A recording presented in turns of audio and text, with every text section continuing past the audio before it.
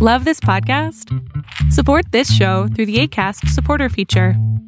It's up to you how much you give, and there's no regular commitment. Just click the link in the show description to support now. Ready to pop the question? The jewelers at BlueNile.com have got sparkle down to a science with beautiful lab-grown diamonds worthy of your most brilliant moments. Their lab-grown diamonds are independently graded and guaranteed identical to natural diamonds, and they're ready to ship to your door. Go to BlueNile.com and use promo code LISTEN to get $50 off your purchase of $500 or more. That's code LISTEN at BlueNile.com for $50 off. BlueNile.com, code LISTEN.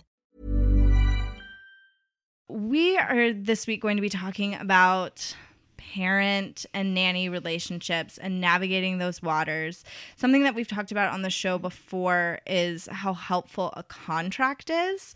It's super helpful to just set yourself up for success with a parent relationship. So if the expectations are clear right from when you start, then you will have better luck, I think, maintaining a positive relationship. But even with a contract, there are nuances to any human interaction. And so yeah, the relationship between a nanny and the parents of the kids you nanny is such a unique relationship. It's not like any other boss employee relationship. So do you have like personal experience with that? I do. So when I look for families or when a family contacts me, it's really important that we share the same values. It makes it easier for me to sort of join or connect with this family if I feel like I can get along with them on a human level. I mean, one of my like best nanny relationships ever was with this really nice family, and it was one little boy, and basically I was just there in the mornings. Like I got him up and ready for school and gave him breakfast, and then we drove to school and I dropped him off, and that was that. And then I would babysit like occasionally, but like I had such a great relationship with the family because the mom was just so understanding. Like she didn't treat me like the hired help, which I think some parents just sort of fall into that because it is kind of an awkward relationship. Like this person is coming to your home and they're caring for your child. So it's a really personal situation. But it's still a business or a professional relationship. And so it's really hard to find that balance. And I think the best way to go about it is to you can be courteous and professional and still have a personal relationship with them. And this mother just really like made that happen right off the bat. Like she really found that balance, and she was just really considerate, and they were really kind. And I would always get there in the morning and we would like talk for a little while, and she was a physician, and so we would talk about work and school and the kid. Yeah, and I do think that crossover time is really important for the nanny-parent relationship. And we are going to do a whole episode about that crossover time because it is such a specific thing to navigate correctly, or in a positive way. But I do think that is an opportunity. And the families that use that time to ask you about things outside of life. Yeah.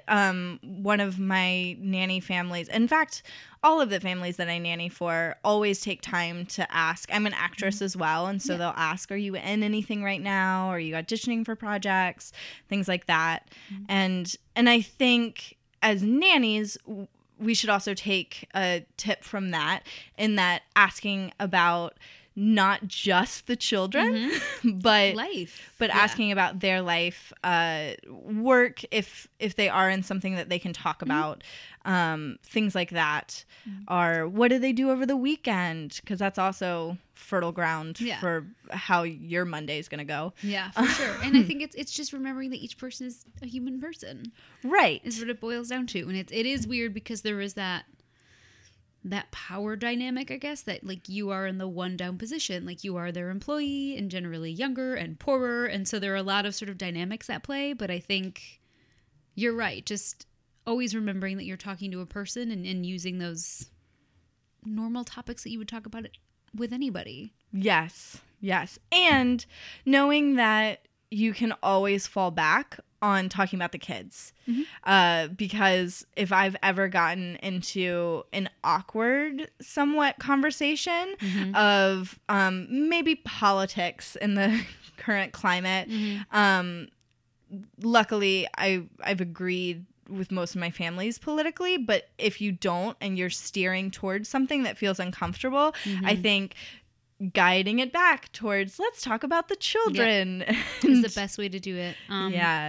Redirecting the conversation to the kids is always a safe bet. But again, that's kind of why for me it's always been important to work with families that share the same values that I do. Yes. Because I think it's kind of a lot like voting against your own interests. Right. You know what I mean? You're sort of supporting people who don't support you, and that's not a healthy relationship. Planning for your next trip? Elevate your travel style with Quince. Quince has all the jet-setting essentials you'll want for your next getaway, like European linen, premium luggage options, buttery soft Italian leather bags, and so much more. And is all priced at 50 to 80% less than similar brands. Plus, Quince only works with factories that use safe and ethical manufacturing practices. Pack your bags with high-quality essentials you'll be wearing for vacations to come with Quince. Go to quince.com/pack for free shipping and 365-day returns.